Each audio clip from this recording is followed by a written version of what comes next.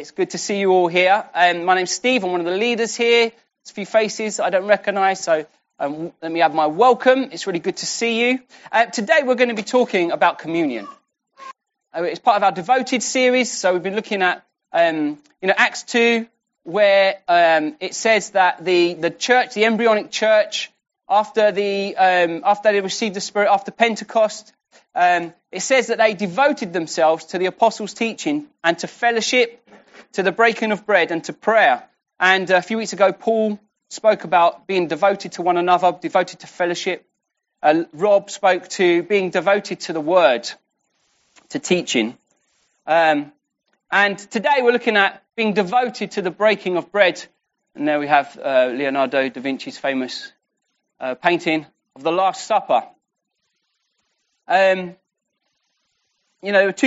Two things that Jesus commanded us to do. One was to get baptized, and one was to break bread in remembrance of him. And as a leadership team, it's something that we've been talking about, actually. How do we do communion? Do we just do it the way we've always done it? Are there better ways for us to do it that better reflect actually what Scripture tells us? It's a conversation we've been having, and what we're going to do is, after I finish talking, we're going to go back into a short time of worship, and we're going to break bread together. We're going to have a time of communion. I'm sure we've all had different experiences of breaking bread. I'm sure we've all come from different backgrounds. Some of you might call it the Lord's Supper, as it's called in the Bible sometimes. Sometimes it's called communion, from the Greek koinonia, about fellowship, partnership, participation together. Some of you might have called it the Eucharist. Anyone call it the Eucharist, which is from the Greek for thanksgiving. Jesus broke the bread and gave thanks. Or Mass, if you're from a Catholic tradition, where where the priests dismiss the people and they send them out on mission. They dismiss them to mission, and they have Mass, which is the breaking of bread in their context. The Bible sometimes calls it love feasts. Have you seen that? I haven't heard many churches that have love feasts, but we won't be adopting that name, I don't think. But I don't know what your experience of communion is, whether, you're used to going forward and receiving it from a priest, or whether you're used to getting like a little thimble, each person, and drinking it, or whether, like me, so my experience growing up was that there was like one cup, and there was one loaf. And what happened was everyone passed it around. So it started off here. If you were on the end, you got to start, which was good because, there's no germs. And then you're supposed to break a bit off for the next person, which, this is the days before, kind of hand sanitizers on the wall and stuff. It was great because it was a real, the idea behind it was that we are one body, we're one people, and we're sharing this together. But if you were a visitor, it was a bit weird because you're sitting in the middle of an aisle and you've got this thing coming towards you and you're thinking, what do I do? Or, as a teenage boy, if you're sitting next to your friend's mum, it's weird because part of this whole thing was that you had to hug the person next to you. And it was like, okay, this is just, for a teenage boy, this is crisis moment. Sometimes you would come to church and you'd sit down and the worship would start, and then you'd look and see, there's communion. And then, oh my goodness, I've made a terrible mistake. So it's too late. So I don't know what your experience of communion is. I'm sure we've all had different experiences. So what we're going to do this morning, we're going to get back to what the Bible tells us and see what can we draw from the Bible about communion, and what does that mean for us as a church family. One of the places we're going to go is 1 Corinthians, because obviously there isn't much actually in the Bible about communion, but there's quite a lot in 1 Corinthians about the breaking of bread, mainly because they got a lot of it wrong.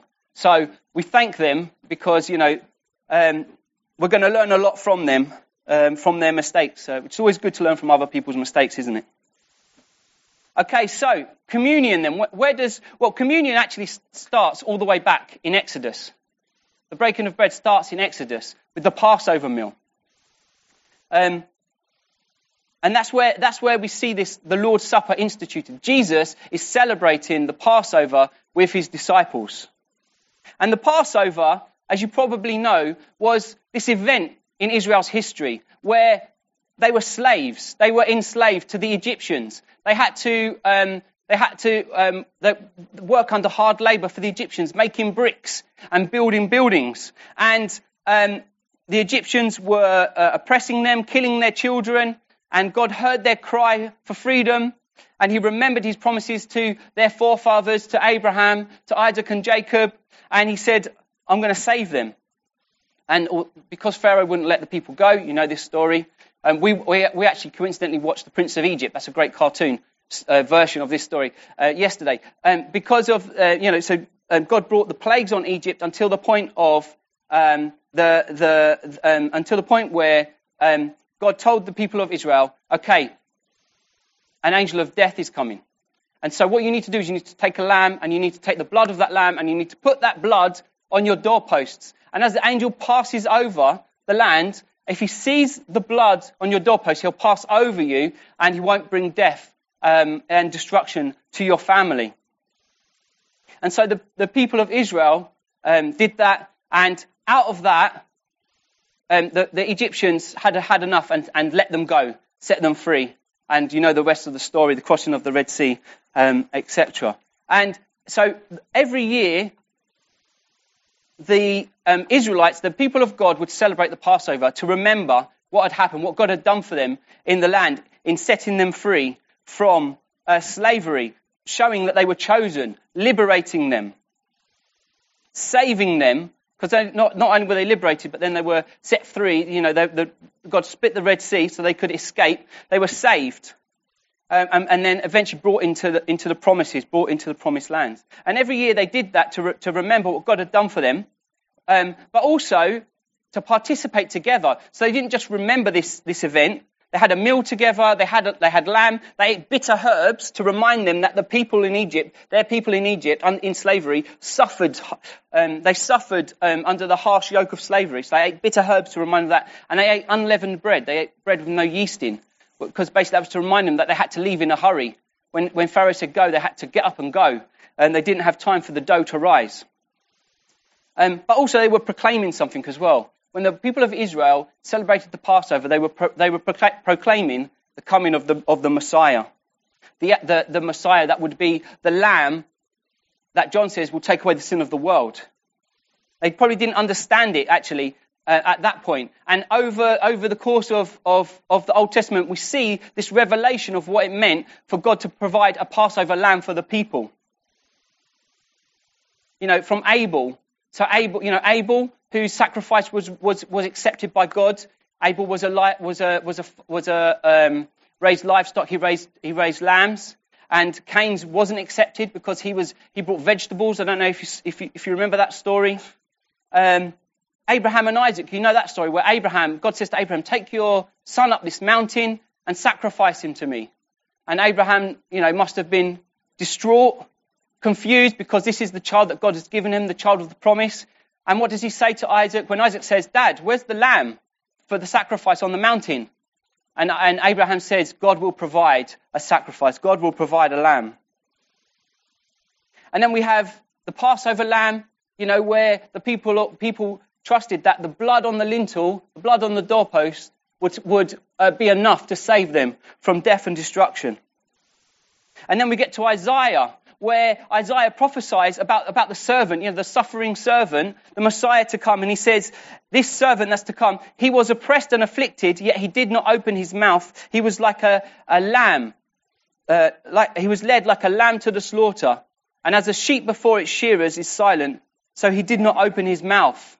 That prophecy of this Messiah who would come, like a Passover lamb who was going to be the sacrifice for us. And, we read that, we look back at that and we read that and we understand that that's Jesus. But it must have been amazing to them. Messiah's coming, who's going to be like a lamb who takes away our sin.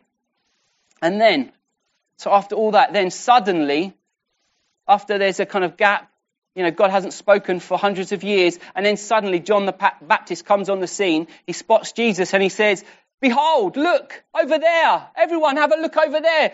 Look at that guy Jesus. He's the Lamb of God who's going to take away the sin of the world. That must have been an amazing event. It must have been mind-blowing for the people of God at that time. The Lamb of God who's going to take away the sin of the world. He's arrived. He's arrived, the one we've been waiting for. So then we get to this point where Jesus and his disciples are going to celebrate this meal, this Passover meal together. And And it's more than this goodbye dinner. Jesus wanted to share it with them before he suffered. Actually, the disciples are sharing the Passover meal. This is the Passover meal with the lamb, isn't it? This is the lamb. Corinthians 1:5 tells us Jesus is our Passover lamb. That's why none of his bones could be broken. When the soldiers came to kill him on the Friday, if he was already dead, so they didn't have to break his legs. Because on the cross, obviously, you suffocate as you pull yourself up. And they used to break the legs so that they couldn't hold themselves up and they would die.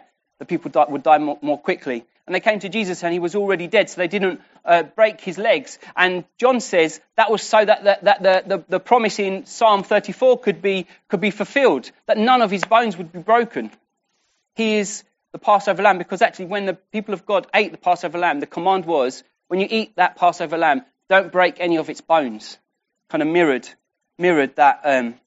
It was a sign that actually Jesus was our Passover lamb. So it's not just a Passover meal. This is the Passover meal with the Lamb of God. And in that context, Jesus gives us a new symbolic meal. He gives us like a new Passover, doesn't he? He gives us a new Passover for the new covenant of his blood that we are in. And if you've got a Bible or an iPad or whatever, turn to Luke 22 with me. It's up on the screen. So Luke, one of the gospel writers, he wasn't a disciple. He wasn't there with Jesus at the time, but he was a doctor, and he got paid to kind of go and research what Jesus said and did. He was like an investigative journalist, Dr. Luke. And this is what Luke writes about that Passover meal with Jesus, that Last Supper. It says, when the hour came, Jesus and his apostles reclined at the table, and he said to them, I've eagerly desired to eat this Passover with you before I suffer. For I tell you, I will not eat it again until it finds fulfillment in the kingdom of God. After taking the cup, he gave thanks and said, take this and divide it among you. For I tell you, I will not drink again from the fruit of the vine until the kingdom of God comes. And he took bread, gave thanks and broke it and gave it to them, saying, this is my body given for you. Do this in remembrance of me. In the same way, after the supper, he took the cup, saying, this cup is the new covenant in my body, which is poured out for you. But the hand of him who's going to betray me is with mine at the table. So the first thing we see three things here. Three things that kind of mirror the Passover meal. Three things that Jesus tells us to do. The first is to remember. So actually that part of the preach Becky did this morning, I think, in encouraging us to come with thanksgiving, to look back over the week and remember actually what has God done for us, and start in that place of remembering. But yeah, so the first is to remember. The second is to participate, to take part. And the third is to proclaim. So Luke 22 verse 19, Jesus says, do this in remembrance of me. So you might think actually this is pretty gory, isn't it? Bread like a body that's broken, wine like blood. It's a bit gory for this day and age. But actually, we need that reminder, don't we? We need that reminder of the reality of the cross, because so often we get familiar with it. Jesus, it's Easter. Good Friday and Easter Sunday. Let's have chocolate eggs. I love chocolate eggs. I'm not knocking chocolate eggs, but it can be so easy to get familiar with the cross and the realities of Jesus' suffering, that he was beaten beyond recognition, that he was spat upon, that he was flogged with whips, with tiny bits of bone and metal in that tore his back apart, that he had a crown put on his head made of thorns that would have dug right into the bone, and then that he was forced to carry his crossbeam, through the streets while the people jeered. And he was half dead from exhaustion. They had to bring someone else in to help him. And then when he finally got up this hill, that they hoisted him up by his hands, nails through his hands and his feet, and left him to suffocate, gurgling in his own blood. And that is brutal and it is horrible, but it's the reality of what Jesus did for us. It's the reality of what he went. We remember what he did, that suffering. And as we take the cup, we remember him in the garden, don't we? At Gethsemane. When he was there and he was saying, Father, If there's any other way to do this, please, can we find another way? Because he knew the horror about what he was going to go through, the spiritual horror of being separated from his Father in heaven for the first time, the spiritual horror of having all of the sin of the world poured upon him. I know what it feels like when I've done something I'm really ashamed of, or I really regret. Just that sense of shame, that sense of dread, that horrible, you just feel so yucky on the inside, so dirty on the inside. And Jesus knew, the perfect one who had committed no sin, he knew that he was about to take the weight of the sin upon himself and experience, what I hate to experience on a small individual level. He's going to take that, 1 billion times, 5 billion, I don't know how, 10 billion times over. And we remember when we take that cup that Jesus said, not my will, but yours be done, Father. I'll take the cup that you give me to drink, and I'll drink it. Thank you, Jesus. We just thank him. Thank you, Jesus. Thank you for what you've done for us. Thank you that you took that cup. So we remember that. We remember what he did. But actually, Jesus doesn't say, do this in remembrance of what I did. Jesus said, do this in remembrance of me. So actually as we remember that, it points us towards who he is. Points us towards who he is, that he is gracious, that he is merciful, that he is kind, compassionate, that he looked down and had compassion on us. We were helpless before him to do anything about our situation. And he looked down and he said, I'll go, and I'll save them. It reminds us of that love. For God so loved the world that he gave his only son. He so loved the world. As we take communion, as we break the bread, as we drink the wine, we can remember God so loved us. It gives us just an insight of that love, that he so loved the world that he gave his only son, that whoever believes in him will not perish, but have eternal life. Amen? Amen. So it's a reminder of the actual brutality of the cross.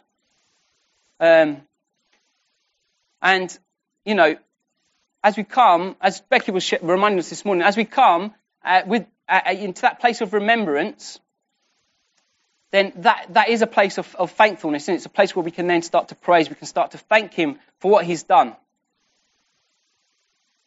But actually thankfulness is like power, isn't it? It's power for our faith. It's power for our faith. It empowers our prayers, because we look back and we say, well, if God's done that, well, surely he can do this. Surely he'll do that. That's what Romans tells us, Romans 8:32, isn't it? That if God didn't spare his own son, how much more will he not also, along with him, graciously give us all things? If God did that, how will he not also, which is a weird way of saying, then for sure, certainly, if he did that, he's going to give us all things. If he didn't stop at that, if he didn't stop at sending his own son, giving over his own son for us, how much more then we can look with certainty that he will give us all things. So, Luke 22. So, communion begins with remembering. But communion is more than just remembering. As we've said, it's participating. So Luke 22:15, Jesus says to them, I have eagerly desired to eat this Passover with you. I've eagerly desired to eat this Passover with you. I don't know this morning, do you know, as we take communion, do you know that Jesus is eager to take the communion with you? Jesus is eager to meet with you here this morning as we take communion together. Do you know that? It doesn't matter if you know or not, it's true. Jesus is eager this morning to meet with you. So, Corinthians 1:10. So this is Paul writing to the Corinthians. So as I said, the Corinthians, they were making a bit of a mess of the breaking of bread, the Lord's Supper. And Paul has quite a lot to say to them about it. And one of the things that he says in Corinthians 1:10 verse 14, he says, therefore, dear friends, flee from idolatry. I'm speaking to sensible people. Judge for yourselves what I say. Is not the cup of thanksgiving for which we give thanks our participation in the blood of Christ? And is not the bread that we break our participation in the body of Christ? What does that mean then? What does it mean for us to participate in the body? What does it mean for us to participate in the blood? And I guess culturally, it's quite hard for us to kind of find a cultural illustration. It's a bit like poppies. You know, we wear poppies because at one point in the year we like to look back and remember those who've given their lives for us in the past. But it's more than that. It's not just looking back and remembering that. It's a bit like the nativity, kids doing the nativity at Christmas. So they act out a story that acts to kind of remind us about the truth of what happened. But it's more than that as well. It's almost like a reenactment of what happened. So a few years ago, I got on the bus, and I don't know. Is anyone here into reenactments? You know, is anyone here dressed up in? I thought Sue was about to put her hand up. She was just getting her glasses. She was just grabbing her glasses. You know, like, you know, get dressed up in armour. And once I was sitting on the bus in Birmingham, and this family got on, and they were like dressed in medieval clothes. And the dad had a rucksack though. He had like a sports rucksack, and they got on the bus. And then the dad went to pay for the family, put his hand in his rucksack, and he pulled out like a leather pouch, you know, like from Asterix or something, and took his money out of the leather pouch. I just thought that was brilliant. It's like even paying for the bus. But I think he had sterling in there, not groats or something. But yeah, but it's not like a reenactment. It's not like that. It's more than that. It's a bit like the Thanksgiving dinner. You know, in America, they have Thanksgiving and they have certain elements in the dinner, which is to remind them of the food that the indigenous people gave them, the turkey and the corn. It's a bit like that, but it's not, because it's more than that. It's all of those things, but it's also spiritual. There's a spiritual dimension to participating in the Lord's Supper, that we actually meet with Jesus and we commune with him in that place. We're taking part in something more than just a ritual. It's a place to encounter, love and honour Jesus. And actually it's an act of worship as well. As we take the communion, actually it's a physical act of worship. You know, feasting in the Old Testament, there's lots of feasting that goes on in the Old Testament. And I keep trying to remind the other leaders, you know, there's lots of feasting in the Bible. We should eat more food and have more feasts. That's, you know, not with like Henry VIII, like drumsticks, but, you know, like feasting, more food, whatever, Domino's pizza, whatever the modern equivalent is. But there's lots of feasting. Actually, quite often when God wants to call the people together and he wants them to remember something, he tells them to feast, to party. And it's a bit like, so, you know, at times we fast, don't we? Jesus said, when you fast. He didn't say if you fast. Well, there's times when we fast, and I don't know about you, but I find fasting difficult. And but actually, one of the things that's helped me when I fast is to realize that fasting I'm not trying to deny myself something to prove something to God, or deny myself something to try and twist God's arm to do something for me. Actually, when I fast, it's like a physical expression of my hunger. And I say to God, you hear that rumble in my tummy, Lord? That's a prayer. I'm hungry, Lord, but I'm more hungry for you. I'm hungry, but that little pain you get when your body says it's lunchtime. This is when you normally eat lunch, and you go, no, I'm fasting today. And your body goes, oh, I don't like the sound of that. And you say, Lord, do you hear that rumble? That's a prayer to you, because actually I'm hungry for you. I'm hungry to see you come in this situation. I'm hungry to see your breakthrough. I'm hungry to see you come and break out in our society again and see your spirit come, or whatever it is that you're praying for. And it's a bit like that. So we fast, but also we feast. And actually, as we eat together, as we celebrate the breaking of bread together, it's almost like a physical act of worship. It's like a physical demonstration that together Jubilee means, one of the means of Jubilee is party. That's partly why we chose the name. Actually, there's something in us that is a physical celebration. It's like a physical prayer, physical act of worship. And we note that actually in Matthew and Mark, the accounts of Matthew and Mark, who were there at the time, they actually tell us that after they'd broken bread and drunk the wine, actually it says they sung a hymn. So there is that element of worship to it. They sang a hymn together at the end before they went out to the Mount of Olives. So participation is a kind of physical act of worship, a physical act of remembrance. It's physically encountering Jesus as we take communion together. But it's also a demonstration that Jesus is Lord. Participating means declaring that Jesus is Lord. So, as Paul says in that verse, flee from idolatry. And what he's saying there is, actually, when you come to the Lord's table, when you come to communion, you're coming to Jesus and you're declaring that he is Lord. You can't do that and then also go and participate in feasts with idols. So in these days, for the Corinthians, you see, it was quite normal for the community to go to a temple and as part of their worship to that idol, to feast together. To eat together. And he's saying, no, you can't do both. You can't have Jesus as Lord, but also go and have an idol as a kind of substitute Lord or a co-Lord. He's saying, no, when you come, you have to come to the Lord's table, and you're declaring that actually Jesus is my Lord. And I'm sure not many of us, after this meeting, are going down to the local temple. There might be some. But going down to the local temple to feast, and celebrate celebrate another god, a god, made of stone or wood. But, basically, I mean, the principle still applies for us today, doesn't it? Actually, if we come into the communion table, we're saying, Jesus, you are my Lord. You're the only one that I need. I have no other saviour. I'm trusting you. I'm not trusting Jesus and ... my bank account. I'm not trusting Jesus and, maybe it's superstition or whatever it is. It's not Jesus and, it's Jesus, you are my Lord.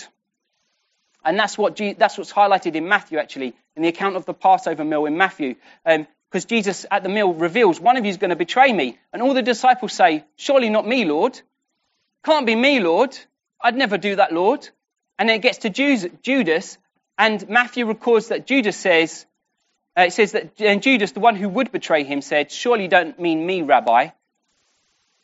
Surely you don't mean me, teacher. Not Lord. Surely you don't mean me, teacher. And what was Jesus' answer to him? You have said so. In other words, you've answered your own question, Judas. I'm not your Lord, am I? I'm just a teacher. I'm not your Lord. So when we come and participate, that is a physical demonstration that Jesus is our Lord. And we also participate in the body. So, that's what Paul tells us in 1 Corinthians 10, that when we break bread, we're participating in the body of Christ. When we come together, we are participating in the body, in Jesus' body. And what is the body? Who is the body? We are the body. So when we come together, we're participating in the body of Christ, and that's it. We're participating together. So here's a fire engine here in Northern Ireland, Larne. Did I say it right, Trevor? Larne, yeah. I don't know if you remember this story from I think it was about a year and a half ago. There was a couple of guys who were up to no good. They started making trouble in the neighbourhood. Sorry, I couldn't resist that. There was a couple of guys, they decided to steal a fire engine. Now, the problem is that the guy driving it had never driven a car or any vehicle before. So, basically, as he drove down the street, he managed to kind of damage multiple cars, damage, I think it was 6 houses, and eventually end up driving the fire engine into a house. So, and that is just a demonstration, I thought, of actually when you've got something that's designed for good, something that's designed for salvation, and it's misused, the damage it can do. And that's what Paul addresses with the Corinthians. He says in this verse, 1 Corinthians 11, so then, whoever eats the bread or drinks the cup of the Lord in an unworthy manner will be guilty of sinning against the body and blood of the Lord. Everyone ought to examine themselves before they eat the bread and drink from the cup. So what were the Corinthians doing that kind of caused Paul to react in this way? Well, there was lots of disunity, wasn't there, in the Corinthian church?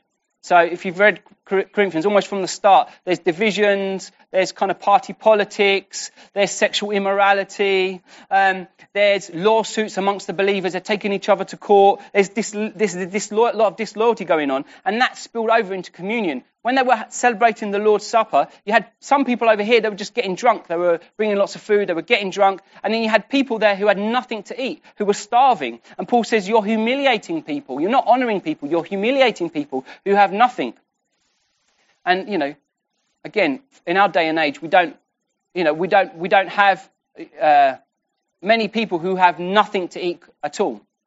There are those who are, dependent on things like food banks. But actually, it's a reminder for us that as we come together to celebrate communion, just to check ourselves, it's, as Paul says, everyone ought to examine themselves before they eat of the bread and drink of the cup. You should examine themselves. Actually, is there anything in me that is dishonoring other people in the body? Is there anything in me? Is there any division? Is there anything I've done that's dishonored anyone, humiliated anyone? Is there anything I need to put right as I come as part of the body to celebrate communion? Because Paul says that actually the Corinthians were showing contempt for the body, and as a result, the body was weak. There was sickness. There were even people dying, he says, because of the way they were showing contempt at the Lord's Supper. And I think it was almost like an autoimmune disease, like the body was attacking itself. The body was attacking and destroying itself. And they were becoming sick and weak. And church, one of our values is, as Trudy said earlier, is family. And, and that's not just, that's a nice modern way to describe, relationships. It's not. Actually, we're family in the sense that we are a body. We are united in Christ. We need each other like a hand needs a foot. Like an ear needs an eye. We need each other. And we are one, and we mustn't attack each other and destroy each other, but rather we want to honor each other. That's another one of our values, honor each other. We don't want it just to be words on the wall. We want to be those that honor each other, love each other, serve each other, lift each other up, encourage one another, and show not contempt for the body, but honor the body of Christ. Because after all, it's his body, and by honoring the body of Christ, we honor him. Amen. Okay, so participating. And then the last thing, proclaiming. Proclaiming. So Luke 22:16, Jesus said to his disciples at this Passover meal, he says, until it finds fulfillment in the kingdom of God.